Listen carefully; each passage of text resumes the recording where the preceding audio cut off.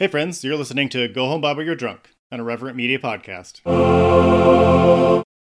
1 Corinthians warned you about the women with a loud mouth, and this podcast is just that.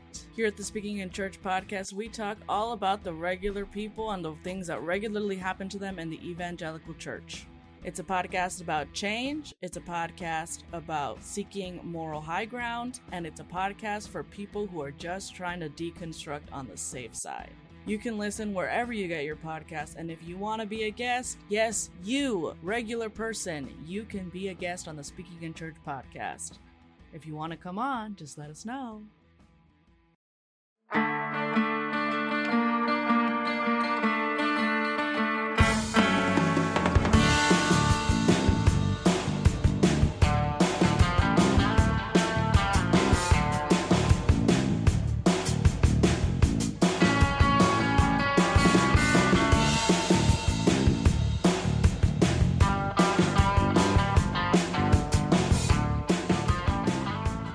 Hey everybody, welcome to Go Home Bob or You're Drunk, the podcast where we talk about the Bible and what's going on in the world, and we drink, we laugh. We haven't cried yet, but it's getting close. Time is running out. Time is running out. My name is Justin. I'm a seminarian, former pastor, former evangelical person, ex-evangelical, if you will. And I am joined by my lovely co-host from across the coast. Yes. Hi, I'm Tori, also former evangelical and former semi-professional Christian. And I'm just enjoying, exploring how very strange the Bible is if you take it literally. So That's why we're here today. Yep, that's why we're here. But we wanted to talk a little bit about a subject that's near and dear to my heart. And that is the subject of straight white men. Me. Some things have come to light. What is that quote? Shit has come to light. Some shit has come to light. For those of you that have just been following my silky voice, and you may not know that I am a straight white man, a recovering straight white man, possibly. Try as I might, I cannot cease to be a straight white man. But we are not okay. I'm just going to say the straight whites are not okay. And it feels like this week in the internet, I don't know, it just felt like we were out in force, as you do, like with Roe v. Wade and all that going on. There's just a lot of hot takes, and we're not going to go over those hot takes. I think we've covered Roe v. Wade enough, at least for now. But our old friend Marky McDriscoll, as I call him, that's incredible. He's on the speaking circuit now, and he had a lot of things to say about sex and sexuality, as he does. He's not the one sex obsessed, by the way. Right. We're the ones obsessed with sex. He's the one that just talks about it all the time. Mm-hmm. Yeah. Got it. Tracking. And I'm going to just give you some uncut gems from this mess. My. Oh, okay. Today sex is a religion, and that religion is opposed to Christianity. And, it has many denominations. They start with LGBTQI and A, because, everything that's not Christianity is a religion too. And, they recruit people, for their children's ministries, and it just very much framed these things really weird. There was like some tweet that was like cribbing from him that talked about like how, sacraments, of the LGBTQ church is coming out, and the communion is STDs apparently, and porn is the curriculum, and they're partnered with Disney to okay, that one is played with the fuck out. Yeah. I'm sorry. Like, my parents were boycotting Disney in the 90s. Just drop the Disney thing, you guys. Like, find something new. And Bill Gates too apparently is in on it. That one's see, there you go. Being original. Also from Bill Gates. Yeah. So I'm not gonna take it all. I'm not going to go over all of it, but it's been a thing. And the straights are really struggling this week. Really struggling. Yeah. Things are bad. Things are not going well in Straightsville. I feel like we're getting dumber. I mean, you're self-imploding, which is pretty fucking funny. Like, I mean, with all due respect, it's really funny, but it's also terrifying. I was listening to a podcast, it was probably a month ago at this point, Live Like the World is Dying. And I cannot remember if it was Margaret or the guest that she had on the show, but one of them made this point talking about like the suburbs versus like the sticks, like rural America, and said, because they were talking about like people who like live out and have to kind of depend on each other. Like the government isn't providing a bunch of services and resources and whatever. That dynamic for claiming to be conservative in that space is very different than like if you live in the burbs and you have all this shit just sort of handed to you, right? Because you're the people with like the money. So you're the ones who get to send your kids to a school where they can actually learn a thing. But so anyway, talking about that particular context, it was pointed out on her show, when people are losing power, that is when they are at their most volatile. And I feel like this is what is happening with the straights this week, is when you're losing power, you freak the fuck out. Because I know I say this all the time. I'm sorry for harping on it, but it's true. Like your nervous system does not know the difference between privilege and safety. Like it thinks that your privilege is what is keeping you from experiencing harm, which is not actually wrong, but it also like warps your idea of what harm is. You know, it makes it so that other people's existence is harmful to you. Yeah, there was a survey. I don't think it was Barna. It was a survey done in Texas. It was one of the Christian ones. Yeah, you may have even sent it to me. I saw it go around, and it was this survey, and the majority of white Christians in Texas believed that Christians were the most persecuted group in the United States, which is absurd on its face. But I was thinking about it, and I, as I was thinking about it, I was like, well, it kind of makes a little bit of sense why they act the way they do when other marginalized groups talk about their suffering, because they're like, well, we suffer the most and we're doing okay. So what's your problem? Just pull yourself up by your bootstraps, like you don't have it as bad as we do and we're doing okay. So It must just mean you're lazy, which is absurd logic, but it does make a certain sense when your framework is in that context. Yeah. I am the worst off in this country. I'm not getting any special treatment anymore. Yeah. Yeah. Except for the special treatment that I give everyone who looks like me. And the special treatment that I've gotten in this country for the last 400 years. Well, I've never get over Michael Che, who I understand is problematic, saying like, what is with white poor people? Like, how do you blow a 400-year head start? Fucking incredible. That's amazing. Yeah. That's pretty great. Yeah. It is a dissolution of power. And it's actually been interesting. And it could just be the algorithmic bubble I am in. I very well can see that. I actually haven't seen as much celebrating of this potential leak of the Roe v. Wade documents. It's mostly just been alarms on the left and mostly like people wanting to investigate the leak on the right. I haven't seen as much as I expected, I should say, of them celebrating that, like, hey, like we're finally going to win, which is interesting to me. Again, it could just be the corners of the internet I'm on, but I have seen these weird meltdowns over sex and sexuality quite frequently, and even like fumbling over themselves when it comes to like basic anatomy. When it like the whole, currently right now have a formula shortage in the United States, and like the conservative recipe for, prescription for that as well, just breastfeed. Okay. Which, I could understand a like single dude in their 20s having that take. Fair. Yeah.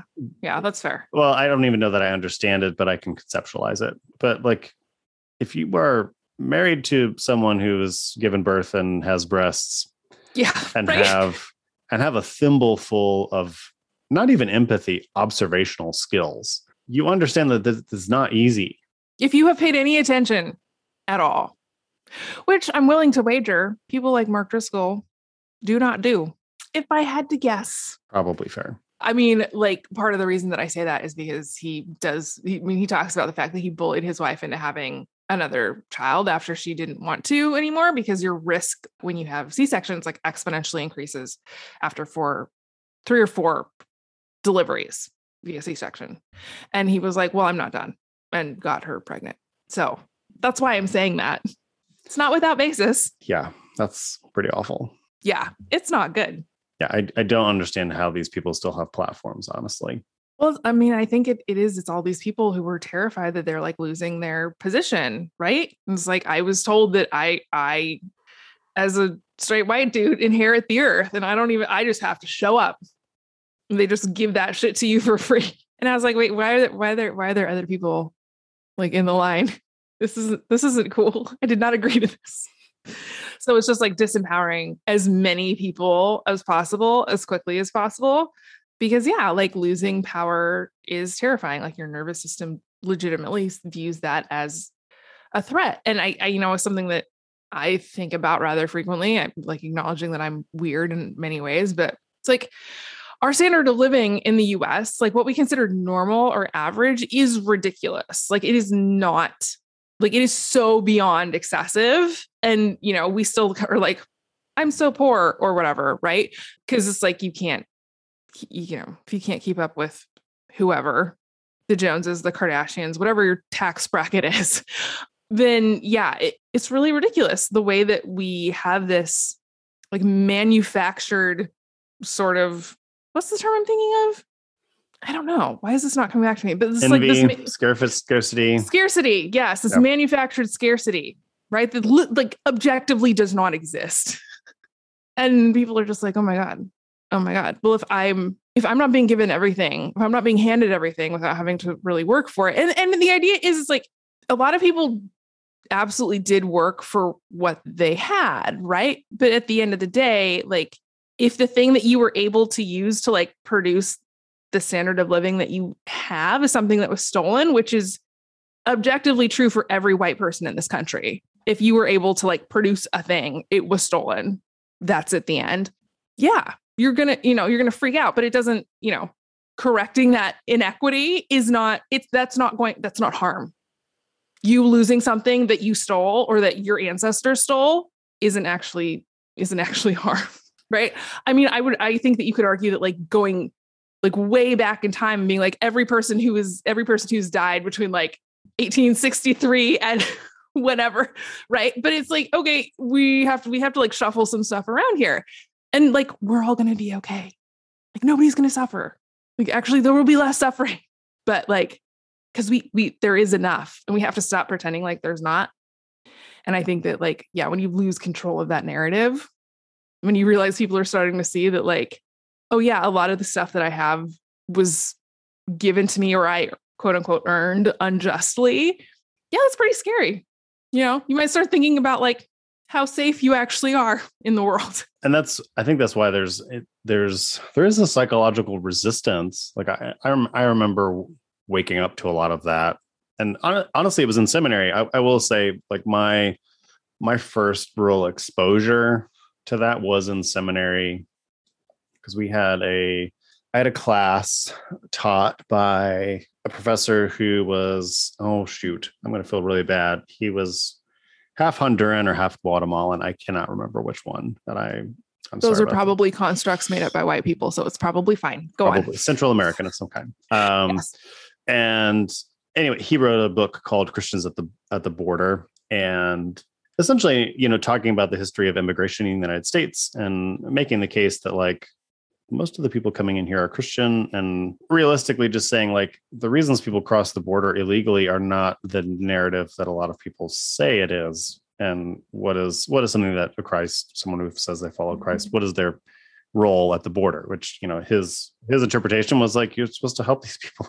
I remember really struggling with that as like a Rush Limbaugh acolyte coming to seminary, Oh no. But also I feel like that was definitely a moment for me to really sit and wrestle with that. Was like, oh, okay, I've not been thinking about this well. And I remember there being a lot of resistance. I remember when I first reviewed that book, like we had to read the book and then we had to like kind of write our kind of like review or do a report on it or something. It was a pretty scathing review of that book. Like, okay. I wish I still had it. Like, yeah, I wish I still had it. But it was like it worked on me for a long time. And it, by the time I graduated, I was like, Yeah, okay, that's a good point. This That's is a good point. I'm in full agreement with this book. By the time I graduated, so seminary radicalized me. It's actually one of the few seminary books I've kept, not because I want to reread it, but it's just kind of like a memento of like this moment where I had my little earth shattered. But I think that's the process that we have to go through. But you get angry and you get upset and you get, not violent if you're well adjusted, but you get like verbally and just like, I remember that anger. Like my experience of seminary was one of having a lot of that unresolved anger because you are facing existential threat with everything you've been taught. And it's a process that I think white folks have to go through. It's just, to me, that is the work.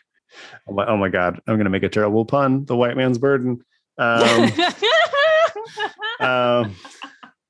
No, stop. But I do think when you hit those moments, there are options. And the one option is the option that I took. And that's not even to like say I'm some great person. It just, I happened to be like, okay, that did break something in me. And I became more empathetic, more compassionate, more kind, more expansive in my understanding of the world. But I do think I'm sure people like Mark Driscoll have also hit that same wall and bounced right off of going. It. Yep.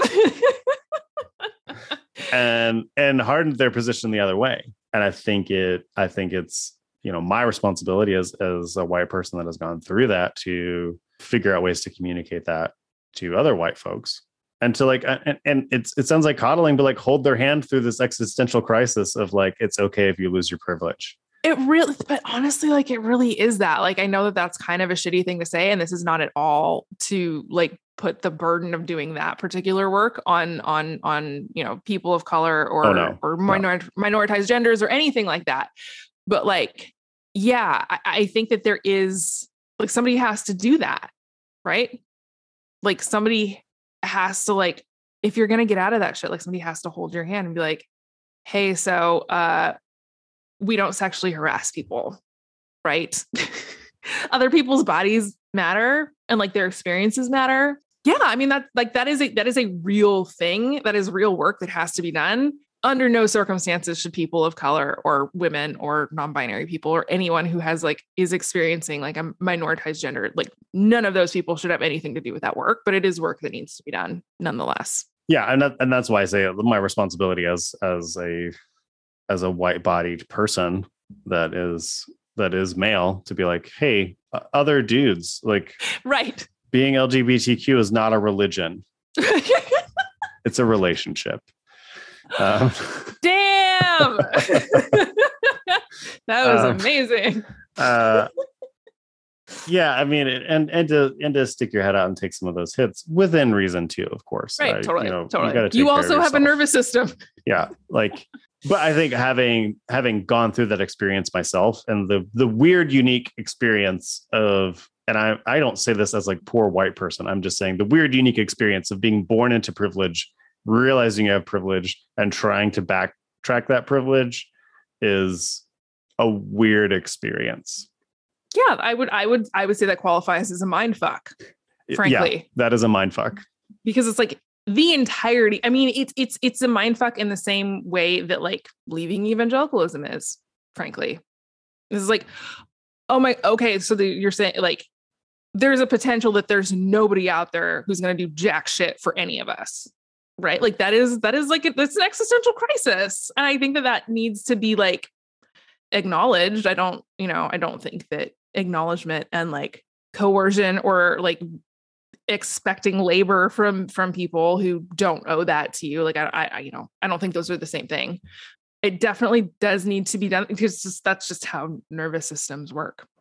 You're not really going to scream somebody into your corner, right? It's like you can use coercion and force and violence, or you can actually like engage with people in like a pro-social manner that produces results that you actually want to see like over the long term. And those are really our options as human beings. All right. Well, I think we've covered it. I think we've solved that problem for sure. Totally solved it. We're going to take a quick break for some capitalism, and then we'll get back and we'll get into our Bible stories for the day, which is Jesus, Jesus messing with folk. messing with power, fucking around. Yeah. And finding out. Unfortunately, finding out. But really hard. Yeah. We're gonna see how he fucked around. And we'll be back. 1 Corinthians warned you about the women with a loud mouth, and this podcast is just that. Here at the Speaking in Church podcast, we talk all about the regular people and the things that regularly happen to them in the evangelical church. It's a podcast about change, it's a podcast about seeking moral high ground, and it's a podcast for people who are just trying to deconstruct on the safe side. You can listen wherever you get your podcast, and if you want to be a guest, yes, you, regular person, you can be a guest on the Speaking in Church podcast. If you want to come on, just let us know.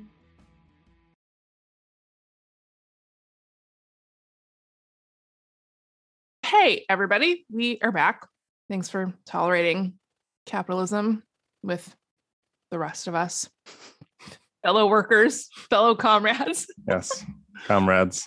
Speaking of capital and wealth redistribution, we have a new patron. Yes, we do. Who gets a life verse, and Peter is their name, and they are an apostle in our church. So hot damn.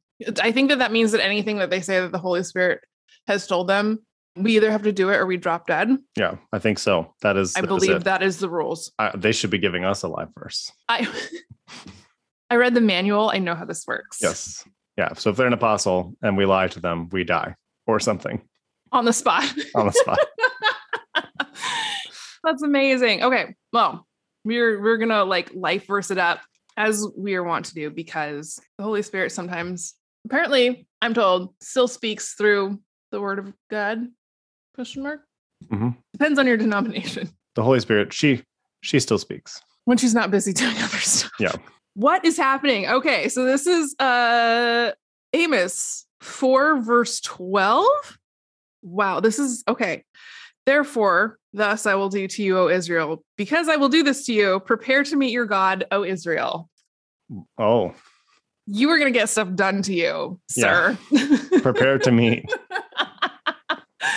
That is a threat. Yeah, that was a threat. But you're an apostle, so that kind of stuff bounces off you. So good point. Good point. Yeah, you can just clap back. Clap back. Just clap right on back at God. No, you meet me. I make the rules around here, bitch. Listen up. Oh my gosh. So thank you so much.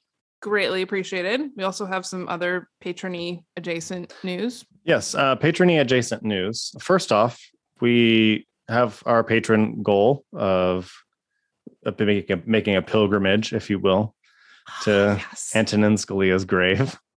So I'm dying. Yes, if we get 50 patrons. So I think last week I said 50 more. When we get 50 patrons. We get 50 patrons. When we get 50 patrons. So it shouldn't be too hard at this point. We will make a pilgrimage to Antonin Scalia's grave, and maybe a plantation or two as well, since we'll be in that neighborhood. It's like slavery and racists, and all the monuments to those things thereof. So we'll do some light reparations. And make fun of a lot of white evangelicals, because that's literally where they get all of their theology. Yes, for sure. So if we get 50 patrons, that is what will happen. I am absolutely springing this on Justin right now, but we could also do a patron hangout in Washington, D.C. Oh, for sure. Once we hit this goal. So there's also that. And it will be easier to do a patron hangout. See, we're just passing this ball back and forth. It'll be easier to do a patron hangout because what we're going to be doing as a patron benefit, we are going to be launching a Discord exclusive to patrons for Go Home Bible You're Drunk. That's going to be next month. I don't have a date for that yet because I have ADHD. But so next month, you'll get it when you get it. You'll get it when you get it. Yes. So that'll be coming next month. Tori and I, we wanted ways to connect with you and for you to connect to each other, as well as we've been doing this for a year now. So I guess we're going to keep doing it. Apparently. May as well. Until they stop us. So, and that's for all tiers. So we have patron tiers as low as $4 a month, which is it's like $1 a week. And you also get ad-free episodes. So you can support us directly correctly as opposed to Lexus and McDonald's and Anchor. All the beautiful places they're advertising. And probably NordVPN as well. I'm sure there was probably a NordVPN ad in there somewhere. That is so funny. I was listening on Google Podcasts and we got a bunch of ads for Under the Banner of Heaven, which I'm really excited about. So I checked that. Well, I put it on hold because it's popular again now, but I put it on hold at the library. I'm really excited to read it and to check out the show. Yeah. I feel like this is very on brand. Yeah. So we feel good like about murder that. And Christian adjacent people and colonization. The Lord told me to murder my wife. Who are you to question that? I really can't. You can't. No. See, these are calls that Peter could be making for us. Mm-hmm. For as sure. an apostle. Yes, as an apostle. That is who we would go to. Yeah. So those are some of the things coming down the bend. So we definitely appreciate the whole community of people, patrons for sure, but also just the random folks on Twitter and that delight us and also share our stuff. Share so many stories. Love it. Yeah, so thank you very much. So that's some of the stuff that's going down for a drinking game for this particular day. I think honestly, anytime Jesus acts like a good old comrade. Yeah. Communist Jesus. Communist Jesus. Is that like a red flag with a white cross in the middle? I feel like comrade Jesus is aware enough to know that he doesn't want to wear a cross. Like, does not prefer to be reminded. I was executed, bitch. Why are we doing this? Yeah, like maybe like a stone, like for my resurrection, but a stone with wings. Stone with wings. Rock with wings. Oh my God. I'm sorry. This is better. Such a disaster. For some reason, I'm imagining a rock and then I thought like a potato with wings.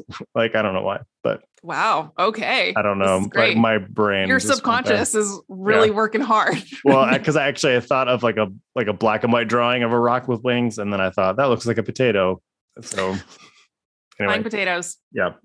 Now you know. That was a free little trip into my brain. So anytime Jesus acts like a comrade, go ahead, just take yourself a little drink or do a push-up or drink water or whatever it is that you want to do. Whatever it is that you do. So we were going to just look at a couple of different teachings of Jesus, not necessarily the ones that get skipped story. Over. Yeah, the ones that get skipped over. I mean, are they skipped over? Like, I really want to talk about this just because I feel like all of these stories were preached. The application just did not connect in any way to the inherent exploitation of capitalism. Yeah, but there's a bit of a blind spot on that one. A little bit. Do you want to do the persistent widow or the unjust judge first? That one. The unjust judge / yeah. I mean, that one feels most relevant to. This one was really, really.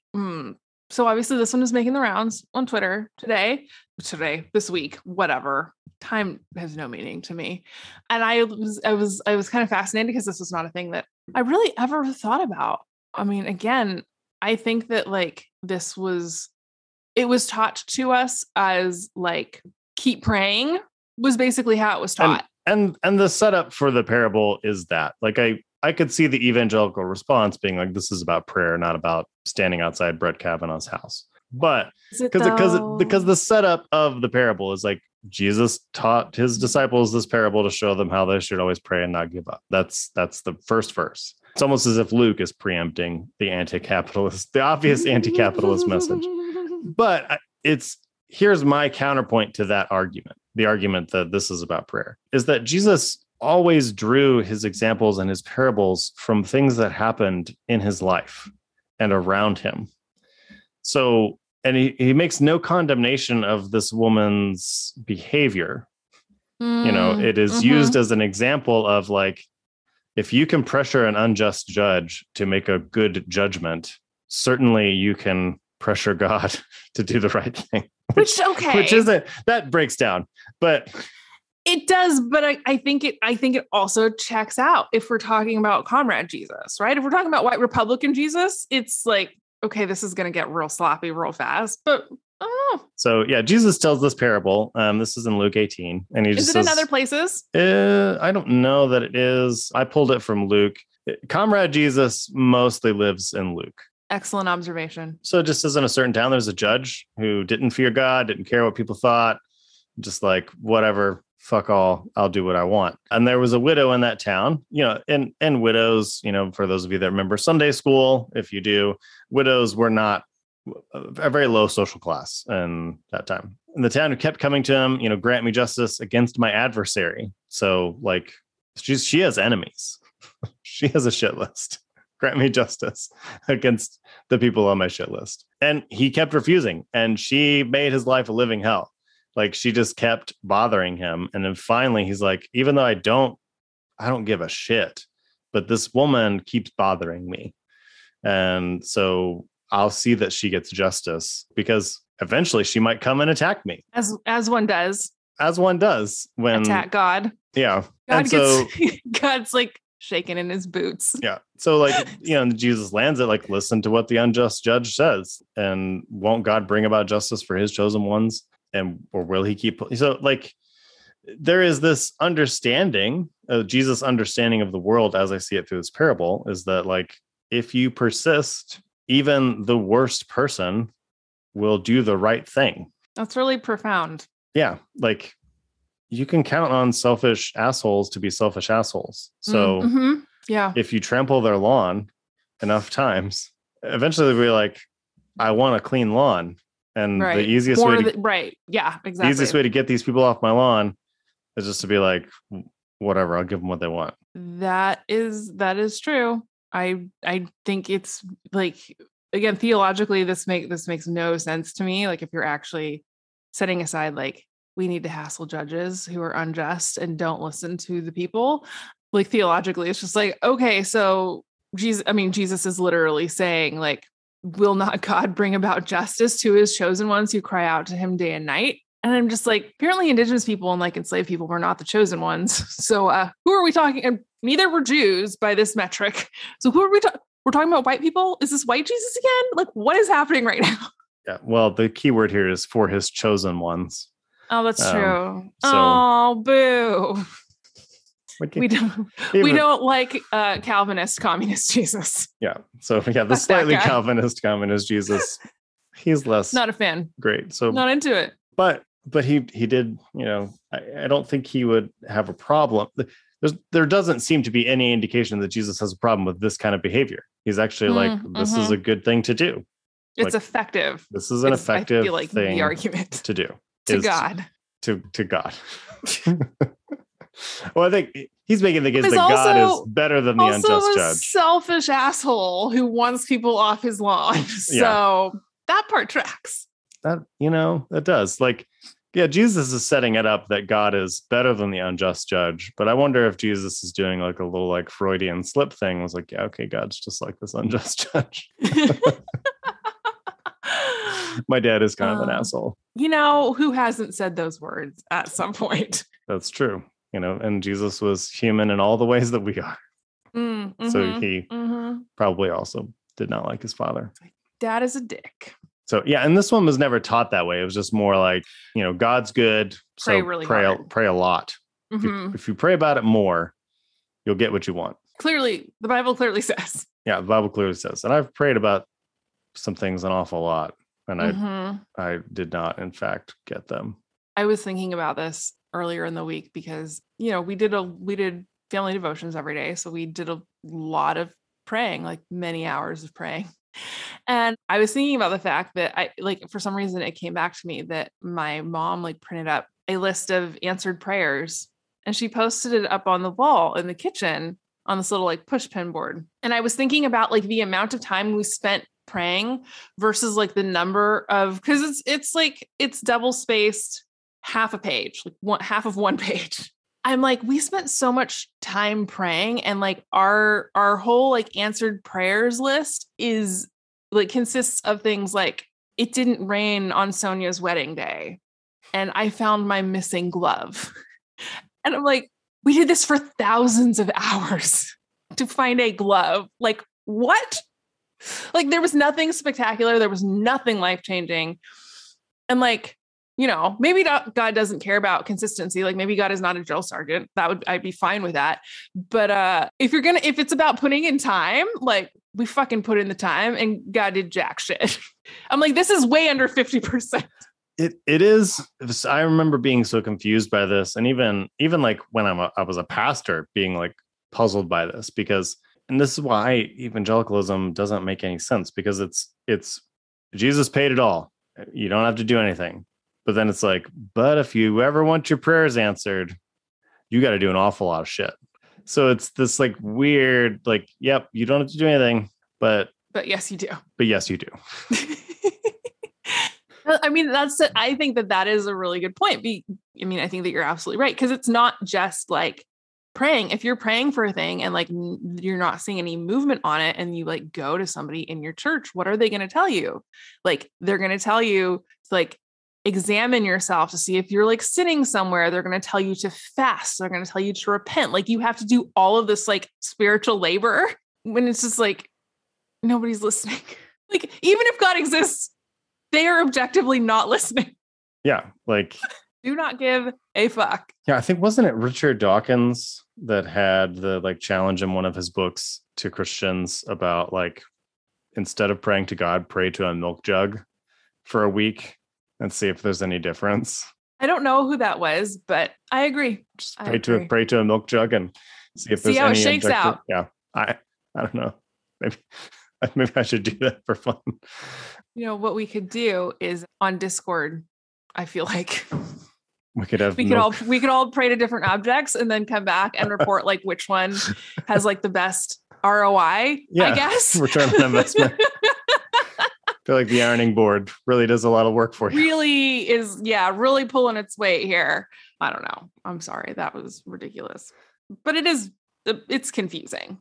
Yeah, it is definitely confusing. Any more on this parable before we move to one of my favorites?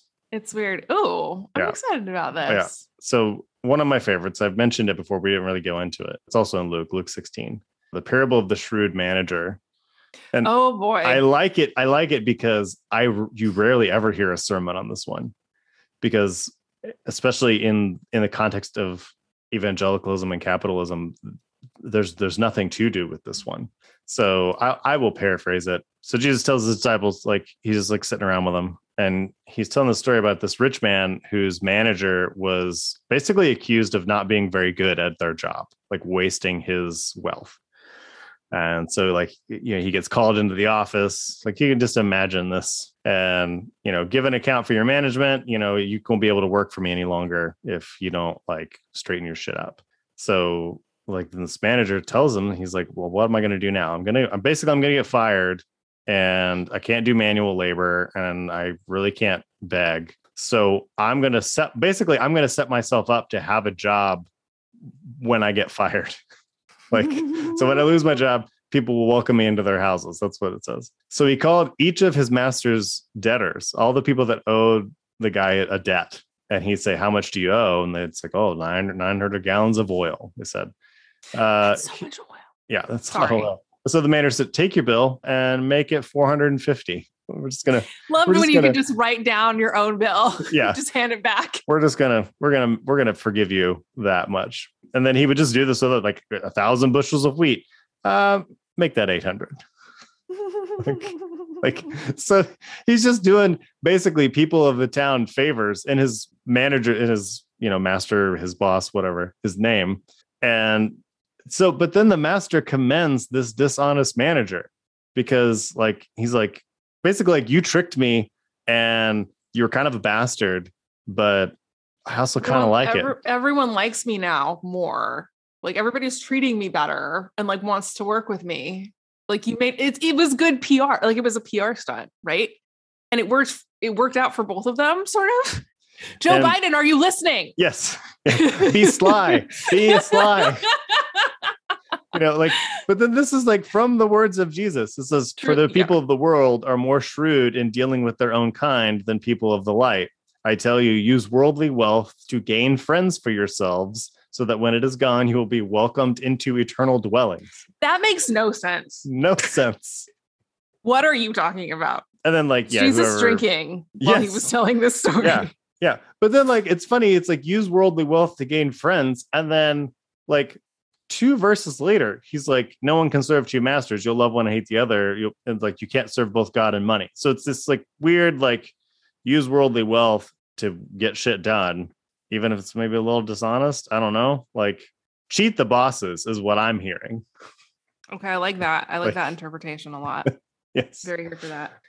But so that you will be welcomed into eternal dwellings. Like, Jesus, what are you on right now? Like, that makes no sense. If you have friends, you'll be welcomed into eternal dwellings. That's in nobody's theology. Like, nobody preaches that. Yes. Yeah. And so like whoever is trusted with very little can be trusted with much. Whoever is dishonest with very little will be dishonest with much. But the guy was dishonest with an awful lot and got more. So like Jesus is just like really contradicting himself. Yeah. And if you've not been trustworthy with someone else's property, who will give you property of your own? Like it doesn't track with the parable that we just read. Nothing makes sense. Nothing makes sense. I'm going to go ahead and say Jesus was drunk when he was telling this one, or whoever told this story to Luke had been drinking and was just rambling. Those are my guesses. So, but apparently he was telling the story, like he starts telling his disciples this story, but apparently the Pharisees kind of overheard him and, they got pissed off, which I'm fine with. So yeah, Jesus seems to be saying to fuck over the bosses. All right. Well, that is a communist Jesus that I can get behind. Yeah. Doing the people's work. Reducing people's debts. Reducing people's behind debts. The master's back. Some aide somewhere in the White House just needs to like put up a boilerplate, like executive order, hide it in the Joe Biden documents that he signs every morning. Put it in the pile. And let's get this shit done. Oh, because once it's out there and the press covers it, like he ain't gonna backtrack. No, he's gonna be like, this makes me look so good. I think this is really what we need to happen. He's just not smart enough to do it himself.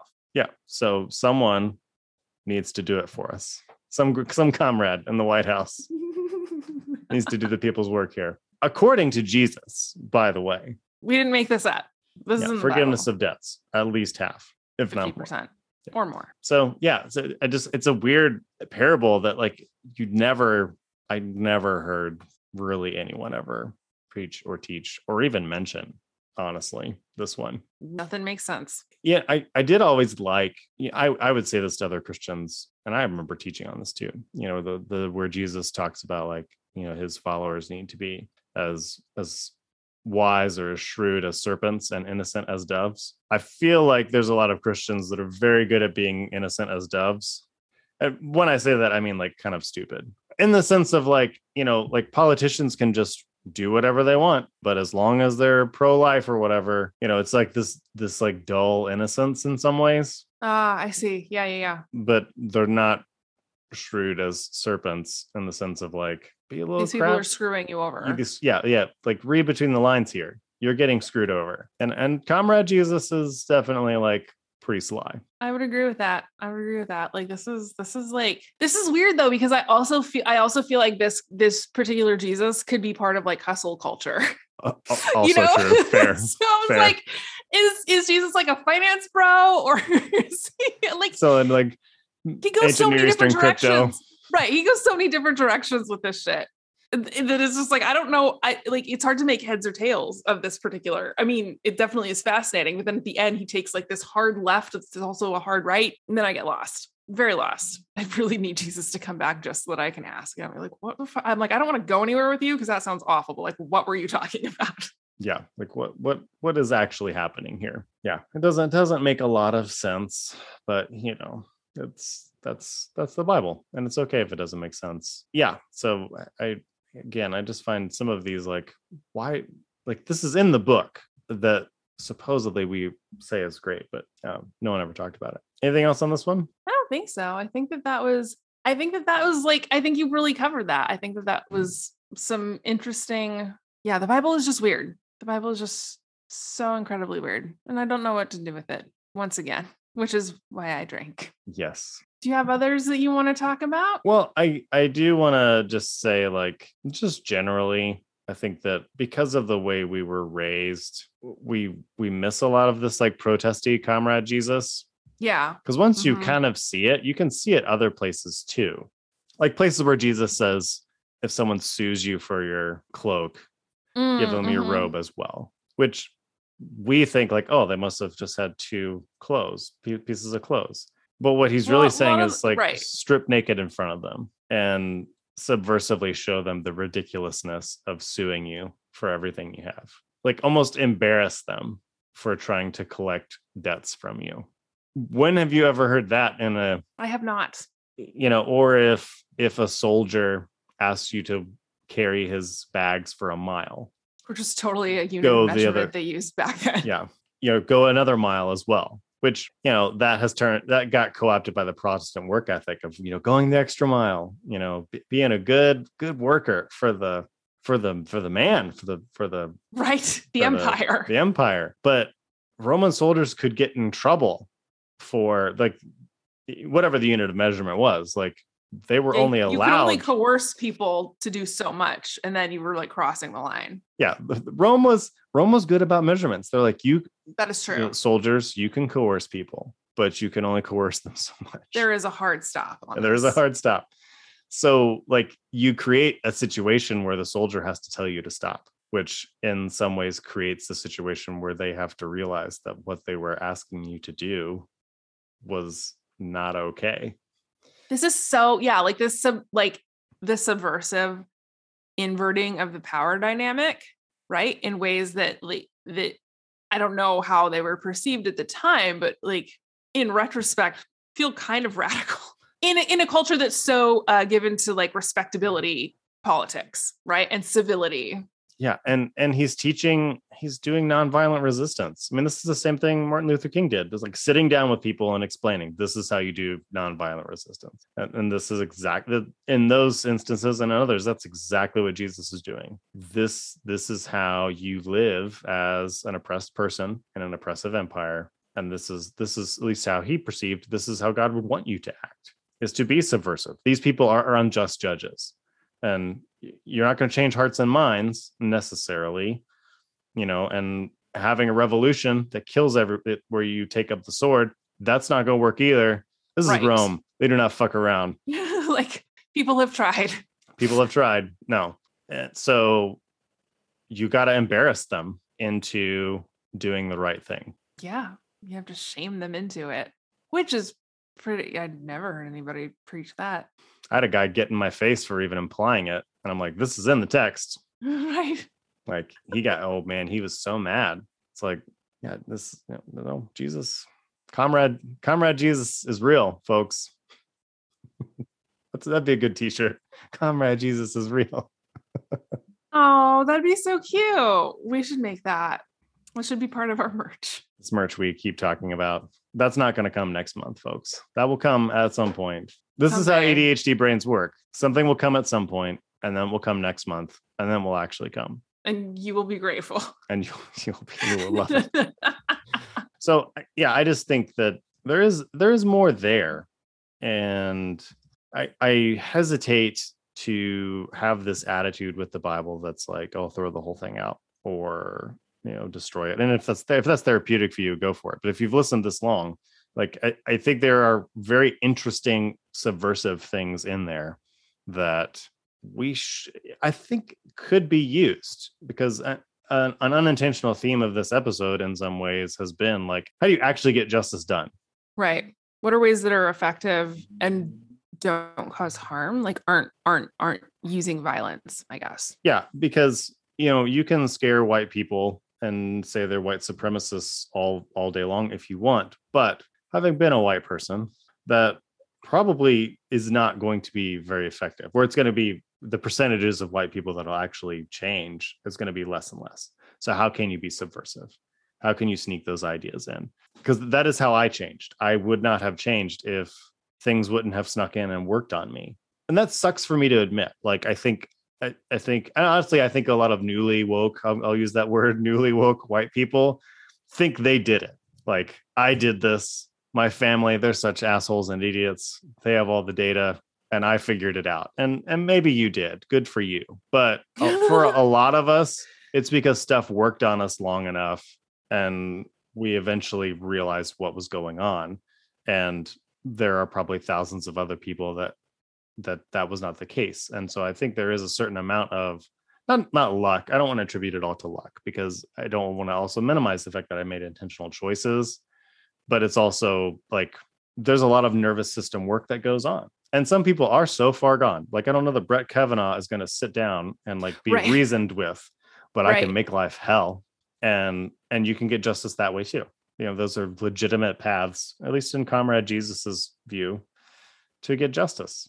So yes, that's my thought. I'll let you finish and then we'll, I feel like, yeah, I mean, I think I'm always like I think what you know, to your point, it's like when you are up against empire, like, yeah, like using their methods does not work. Right.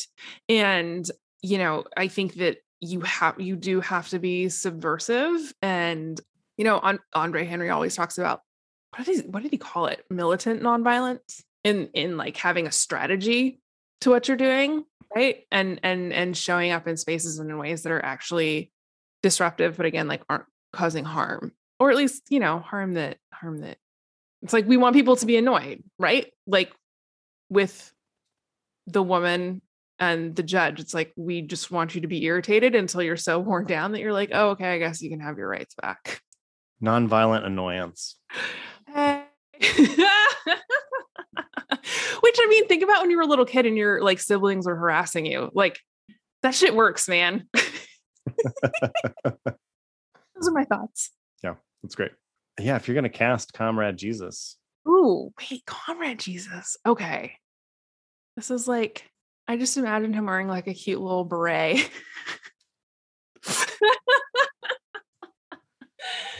Like, this is very cute. Oh my gosh, why can't I? Okay, hold on. I need to think of this. I don't know why I'm going this direction, but I am, and I cannot remember this person's name. I'm gonna find it though. Well, while you're looking for that, I'll give mine because I just thought of this. I was thinking David Harbour, who played Jim Hopper in Stranger Things, the sheriff, and he was also in Black Widow. I think it was only just because of the Russian accent, but it's just like this, like this big, like bearded, kind of very comrade looking guy. That's kind of who I'm thinking of for Comrade Jesus. That's really funny. Okay, the person that I was thinking of was Jason Schwartzman, because I feel like he could pull off the like beardy comrade look as well. Oh yeah, totally.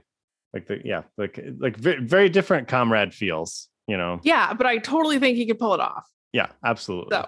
So that's a good casting for Comrade Jesus. I like it. Well, thanks everybody for hanging out with us and hanging with us in Comrade Jesus. Mm-hmm. If you'd like to support us, patreon.com/GoHomeBible. You can check that out. You can fund our pilgrimage to Antonin Scalia's grave, as well as get on Discord and a couple other cool stuff that we have going on over there. You can follow us on Twitter and Instagram at Go Home Bible. You could also follow me on Twitter, Justin D. Gentry, or Tori at Tori Glass. Anything else, Tori, you want to say? I think we got it handled. Sounds good. Don't forget to give us a 5-star review on all the things. Share with a friend. But more importantly, have a good week. Take care of yourself. Drink some water. And we'll see you around. Right. Bye.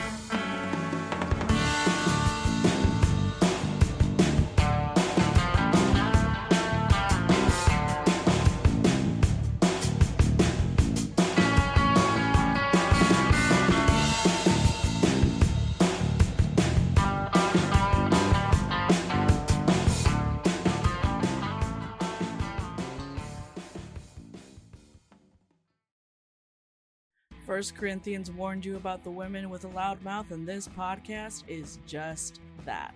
Here at the Speaking in Church podcast, we talk all about the regular people and the things that regularly happen to them in the evangelical church. It's a podcast about change, it's a podcast about seeking moral high ground, and it's a podcast for people who are just trying to deconstruct on the safe side. You can listen wherever you get your podcast, and if you want to be a guest, yes, you, regular person, you can be a guest on the Speaking in Church podcast. If you want to come on, just let us know.